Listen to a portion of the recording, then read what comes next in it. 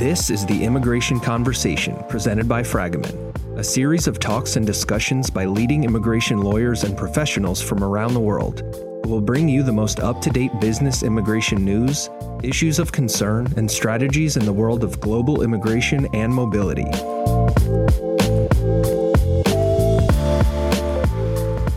Olá, bom dia, boa tarde, boa noite para você que está ouvindo aí o nosso podcast. É um prazer contar com a presença de vocês, todos aqui com a plateia.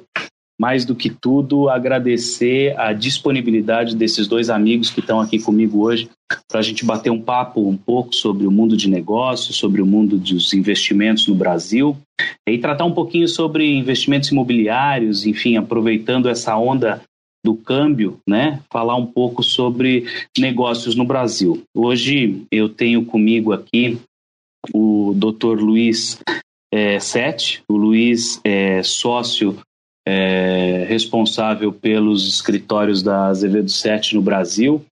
Teve uma carreira fora do Brasil também, estudo nos Estados Unidos, foi VP jurídico nos Estados Unidos também por muito tempo, de uma grande multinacional, e hoje está aqui no Brasil. Luiz, é um prazer contar com você aqui conosco. Obrigado, Gustavo. O prazer é meu. Obrigado. A gente conta também aqui com o CEO da 3i Digital, o Robson Stalin. Robson também é um grande amigo que está conosco aqui para dividir conhecimento e informação com relação ao mercado imobiliário, que a gente vai falar um pouquinho. Robson, bom dia, boa tarde, boa noite. Obrigado pela presença. Fala, Gustavo, tudo bem? Obrigado você pelo convite. Luiz, um prazer estar com você e com o Gustavo aqui hoje, batendo esse papo, né? A gente já vem enriquecendo aí o mercado imobiliário há 7 anos, né? Na expertise aí. Então, entre Rio e São Paulo, investimentos, cuidando de toda essa parte de migração, desde uma private equity, passando por incorporação, enfim. Hoje um crescimento muito bom. E com mais taxas, com várias coisas que a gente vai abordar aqui, vai ser uma aula estar com vocês, dividir aí essa informação. Tenho certeza que vai ser um bate-papo bem legal. Legal. Obrigado, Robson. Obrigadão. Eu queria fazer o kick-off aqui falando um pouco sobre o dia a dia. E, Luiz, a gente tem ouvido aí o noticiário falando sobre estagnação da economia, que esse momento da pandemia aí tem travado investimentos. Mas eu acho que nem tudo é notícia ruim. O que você poderia nos dizer aí do mercado e do que você visualiza da real situação do mercado e da economia brasileira nesse instante? Vamos lá. Obrigado, Gustavo, mais uma vez. Robson, um grande prazer estar com vocês aqui. Bom dia, boa tarde, boa noite a todos. O que o Gustavo falou é correto. Nem tudo é má notícia no mercado hoje. Nós temos hoje uma liquidez no mercado como nunca tivemos em todo o mundo, ou seja, há muito dinheiro disponível para se investir, e nós temos hoje quase todos os países do mundo com juros próximos de zero. Existe hoje uma tendência de se investir em outros negócios, ao invés de deixar o dinheiro em bonds ou títulos de governos, que era uma tendência até então. A tendência de juros zero começou no Japão. O Japão tem uma dívida pública muito grande. Para que o Japão continuasse crescendo, o governo japonês continuasse crescendo, ele não teria outra opção senão pagar zero pela sua dívida. E aí veio a tendência da Europa, chegou nos Estados Unidos e agora chegou no mundo todo. Então, nós estamos com a tendência hoje no mundo inteiro de juros negativos, juros próximos de zero. E o Brasil passou a ter essa mesma visão e temos uma liquidez hoje no mercado não só de fundos de investimento, mas de liquidez de pessoas físicas no geral. As pessoas precisam investir. E o mercado imobiliário é um investimento interessante, onde as pessoas estão vendo o mercado imobiliário com outros olhos em mercados diversos. A gente está tendo um movimento de compras e vendas de empresas voltando próximo de onde parou, de todos os tamanhos, pequenos projetos, médios projetos e grandes projetos. E nós vamos ter o movimento aí do governo de incentivar algumas áreas de infraestrutura. A primeira delas que a gente viu foi saneamento, e vão vir outras áreas de infraestrutura incentivadas. Nós vamos ter também um fluxo de investimento muito grande em projetos de infraestrutura no Brasil. E com isso a gente vai ver um boom de investimento, esperamos que no próximo ano, muito interessante para o mercado brasileiro. Interessante, né? Você comenta aí sobre essa movimentação e que hoje a gente tem muita liquidez no mercado, né? Eu acho que o câmbio favorece muito desse investimento e o Brasil acaba sendo um polo de atração para essas empresas estrangeiras que querem aportar e querem investir em segmentos que o Brasil é carente. Você enxerga que no curto prazo, Luiz, no médio prazo, como que você enxerga o câmbio e o quanto que isso vai continuar, na sua opinião, favorecendo os negócios aqui no Brasil? Gustavo, essa pergunta é a pergunta que todo mundo quer responder. Eu ia falar isso. Eu acho que em todo banco de investimento, a questão é acertar o timing. A gente acha que o dólar vai cair, mas a dificuldade aqui é acertar o timing. O real foi a segunda moeda mais valorizada pós-Covid, tá, no mundo. Ela chegou a ser a primeira em meados de abril. Hoje, o Bolívar da Venezuela nos passou. Então, nós estamos com o segundo lugar. Mas, para você ter uma ideia, o terceiro lugar é a lote de Lesoto, do dólar na Namíbia, o quarto lugar, o RAD da África do Sul, em sexto lugar. Quer dizer, são moedas muito desvalorizadas, muito enfraquecidas, que estão em patamares próximos ao Brasil de desvalorização, próximo ao real. Obviamente, o real foi muito valorizado e sofreu muito. Então, quem tem dinheiro em dólar hoje está muito incentivado a fazer investimento porque o Brasil ficou barato. Essa é a realidade. E a gente vê, então, essa possibilidade, quando a gente fala que há muita liquidez no mercado, a gente vê um movimento em direção ao mercado imobiliário. A gente vê algumas pessoas... E curioso, né? A gente ouve falar, estamos em uma situação de pandemia com muitas dificuldades, estamos vivendo um momento único no panorama e no cenário econômico global, e a gente vê um mercado imobiliário brasileiro bastante aquecido. Robson, como que você, na 3i, tem acompanhado esse movimento do mercado imobiliário? É verdade mesmo que o mercado imobiliário está aquecido, ou isso é história de corretor para vender mais imóvel, Robson? Boa. Hugo, eu acho que uma coisa que a gente tem que sempre ressaltar quando a gente fala de qualquer tipo de crise, né? Como foi aí o quadro de pandemia que nós passamos no mundo. Luiz deu alguns parâmetros aí de Japão, países aí que tiveram que reduzir os juros aí para taxa zero. E eu não posso falar de nenhum tipo de retomada de mercado hoje imobiliário sem atentar para vocês o que está acontecendo desde de março de 2017. Né?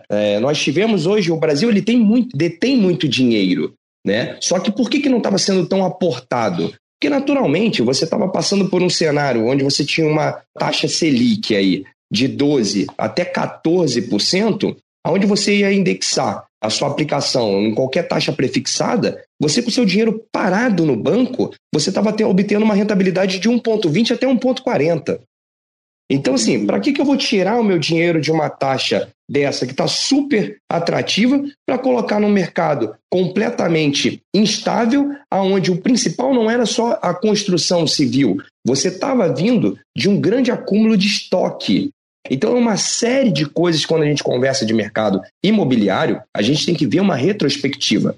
Os nossos avós, a gente sempre escutou, compre tijolo, né? Compre terra que você não erra e tal. Nós vemos grandes líderes aí do mundo, né? Que tem vários aportes gigantescos na parte imobiliária, na parte de construção civil, como incorporadoras e tudo mais. Então, enxergar esse cenário de hoje, eu vejo um grande acúmulo de estoque no Brasil. Então, a gente está falando de duas coisas. Do brasileiro, nesse momento, que ele acaba migrando. Você está falando que muitas empresas que possuíam capital compraram terrenos maravilhosos, próximos de metrô. Temos hoje a construção civil muito jovial, tá? No Brasil. Voltando ao tema do câmbio aí que a gente tratou com o Luiz, você imagina e entende que o câmbio hoje, a gente está falando, claro que isso flutua muito e eventualmente quando os nossos ouvintes desse podcast estiverem desfrutando dessa nossa conversa, o câmbio pode ter mudado, mas hoje a gente está falando do câmbio próximo de 5,6. Você entende que isso atrai aquele investidor estrangeiro que pretenda se fixar no Brasil e também eventualmente brasileiros que tinham capital fora para a aquisição de imóvel aqui no Brasil? Você acha que é o momento para isso? Eu não só acho, como eu tenho certeza e eu tenho números para comprovar isso. Onde você começa a perceber lançamentos na Barra da Tijuca, no Rio de Janeiro, sendo adquiridos por muitos estrangeiros, porque hoje você está falando aí que você vai comprar um apartamento de 350 mil, você vai pagar 64 mil dólares. Né? Um apartamento... É impressionante. E outra, Luiz, o pessoal saiu daqui de 2008, eu lembro que eu tive uma procura gigantesca. Todo brasileiro queria comprar Miami, né? Porra, tem que comprar Miami. Todo mundo comprando Miami, só que $1 de 1,6, se a gente for lembrar. Né? Pode vender hoje com prejuízo em dólar e vai ganhar horrores em reais. Exatamente. Eu acho que a gente tem aí uma janela de oportunidades muito grande para as nossas empresas. Eu acho que tanto a Fragomen, como a Azevedo 7, como a 3i, de perceber quais são essas oportunidades de mercado. Né? Nós, por exemplo, da Fragomen, temos acompanhado alguns estrangeiros que vêm para o Brasil. Isso é importante falar nesse podcast, porque às vezes muitos corretores ou advogados da área imobiliária que estão nos ouvindo agora podem saber de um dos veículos imigratórios que o Brasil hoje dispõe, que é o visto para o investidor imobiliário. Né?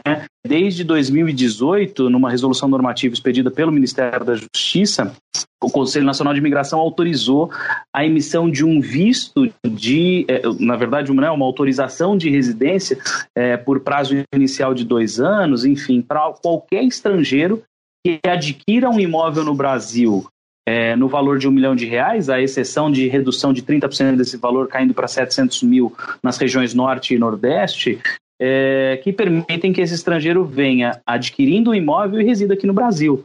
Né? Então, a gente tem visto um aumento dessa procura para esse tipo de visto. É evidente que há outros tipos de visto. Nesse visto, ele pode também comprar imóvel comercial e alugar o imóvel? Pode. Desde que ele seja o proprietário do imóvel, ele pode comprar o imóvel e colocar para locação, ele não precisa residir.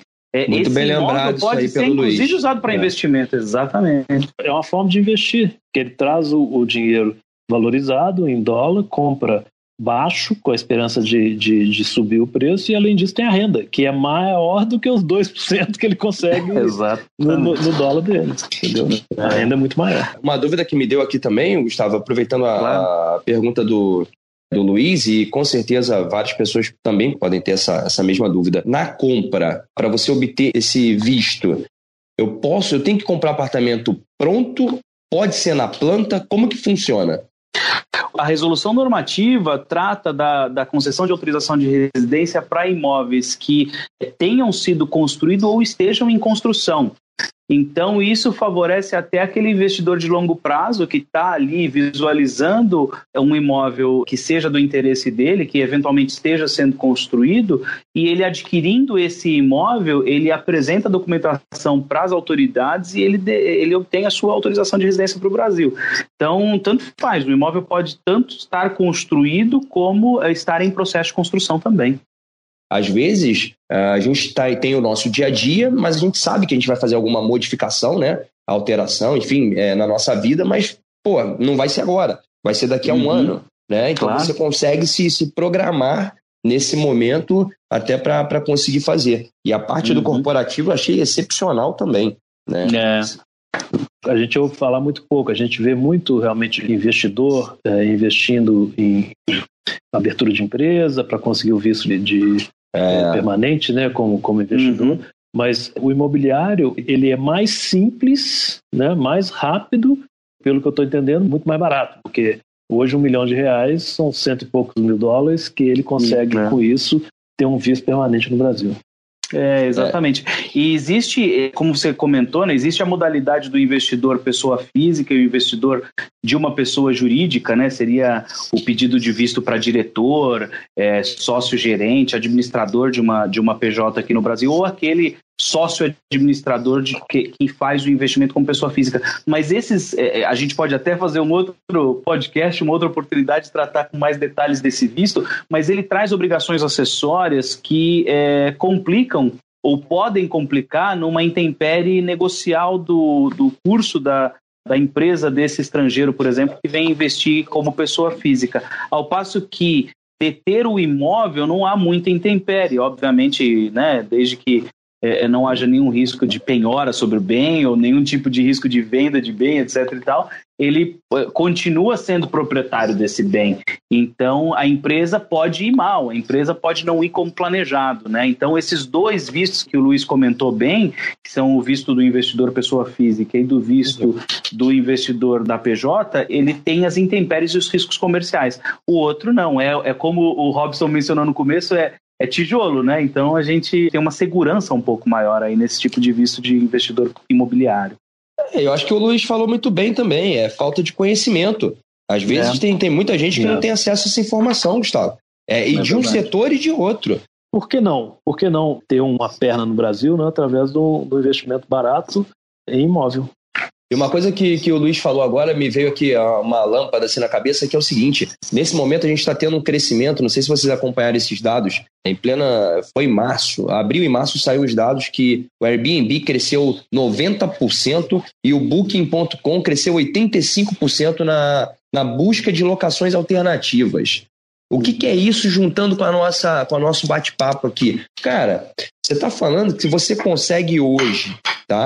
Com $64 mil, você vai comprar aí. Se a gente está falando de $180 mil para bater 1 milhão, esse cara consegue comprar, pessoal, no mínimo aí uns 6, né? Uns 6 apartamentos pequenos. Ele pode utilizar, porque pelo que eu entendi, Gustavo, ele pode ter a propriedade no nome dele, ele pode usufruir de um, mas ele pode ter um bem captado. Então ele pode, se ele está usando, ok, ele veio para o Brasil, veio visitar a namorada, os amigos, ele veio para o Brasil, ele tem o visto e naturalmente os outros bens mobilizados, ele pode fazer uma locação alternativa e obter uma renda muito mais alta do que a locação tradicional.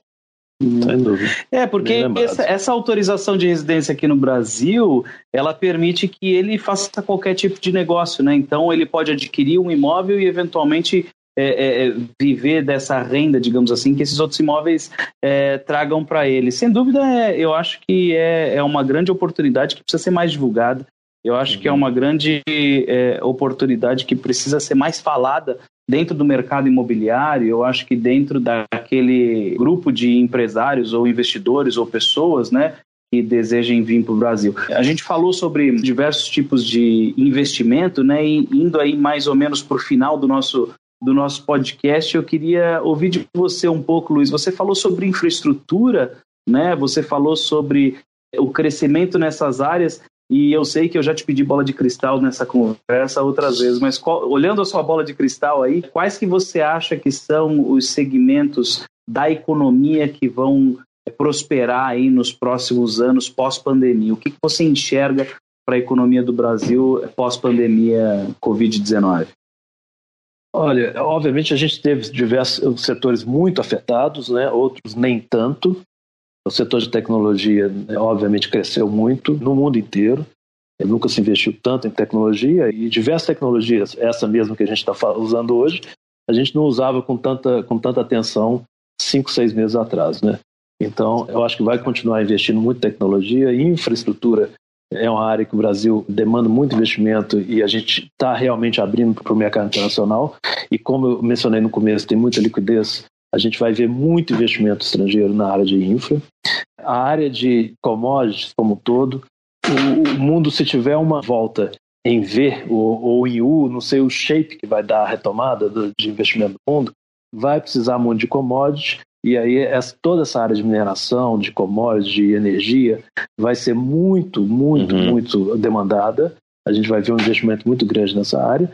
E, obviamente, o consumo foi retraído. A gente vai voltar a ver um consumo porque o pessoal cansou. O pessoal cansou e precisa voltar a consumir. Mas um ponto importante também, Gustavo, é o seguinte. A gente vê isso, as retomadas mais bruscas nos grandes centros. E depois a gente vai para as pequenas cidades. Isso é muito importante na área imobiliária. A gente vê os grandes centros retomando com muito mais facilidade. E dentro dos grandes centros, as áreas mais nobres, as melhores áreas, onde todo mundo busca.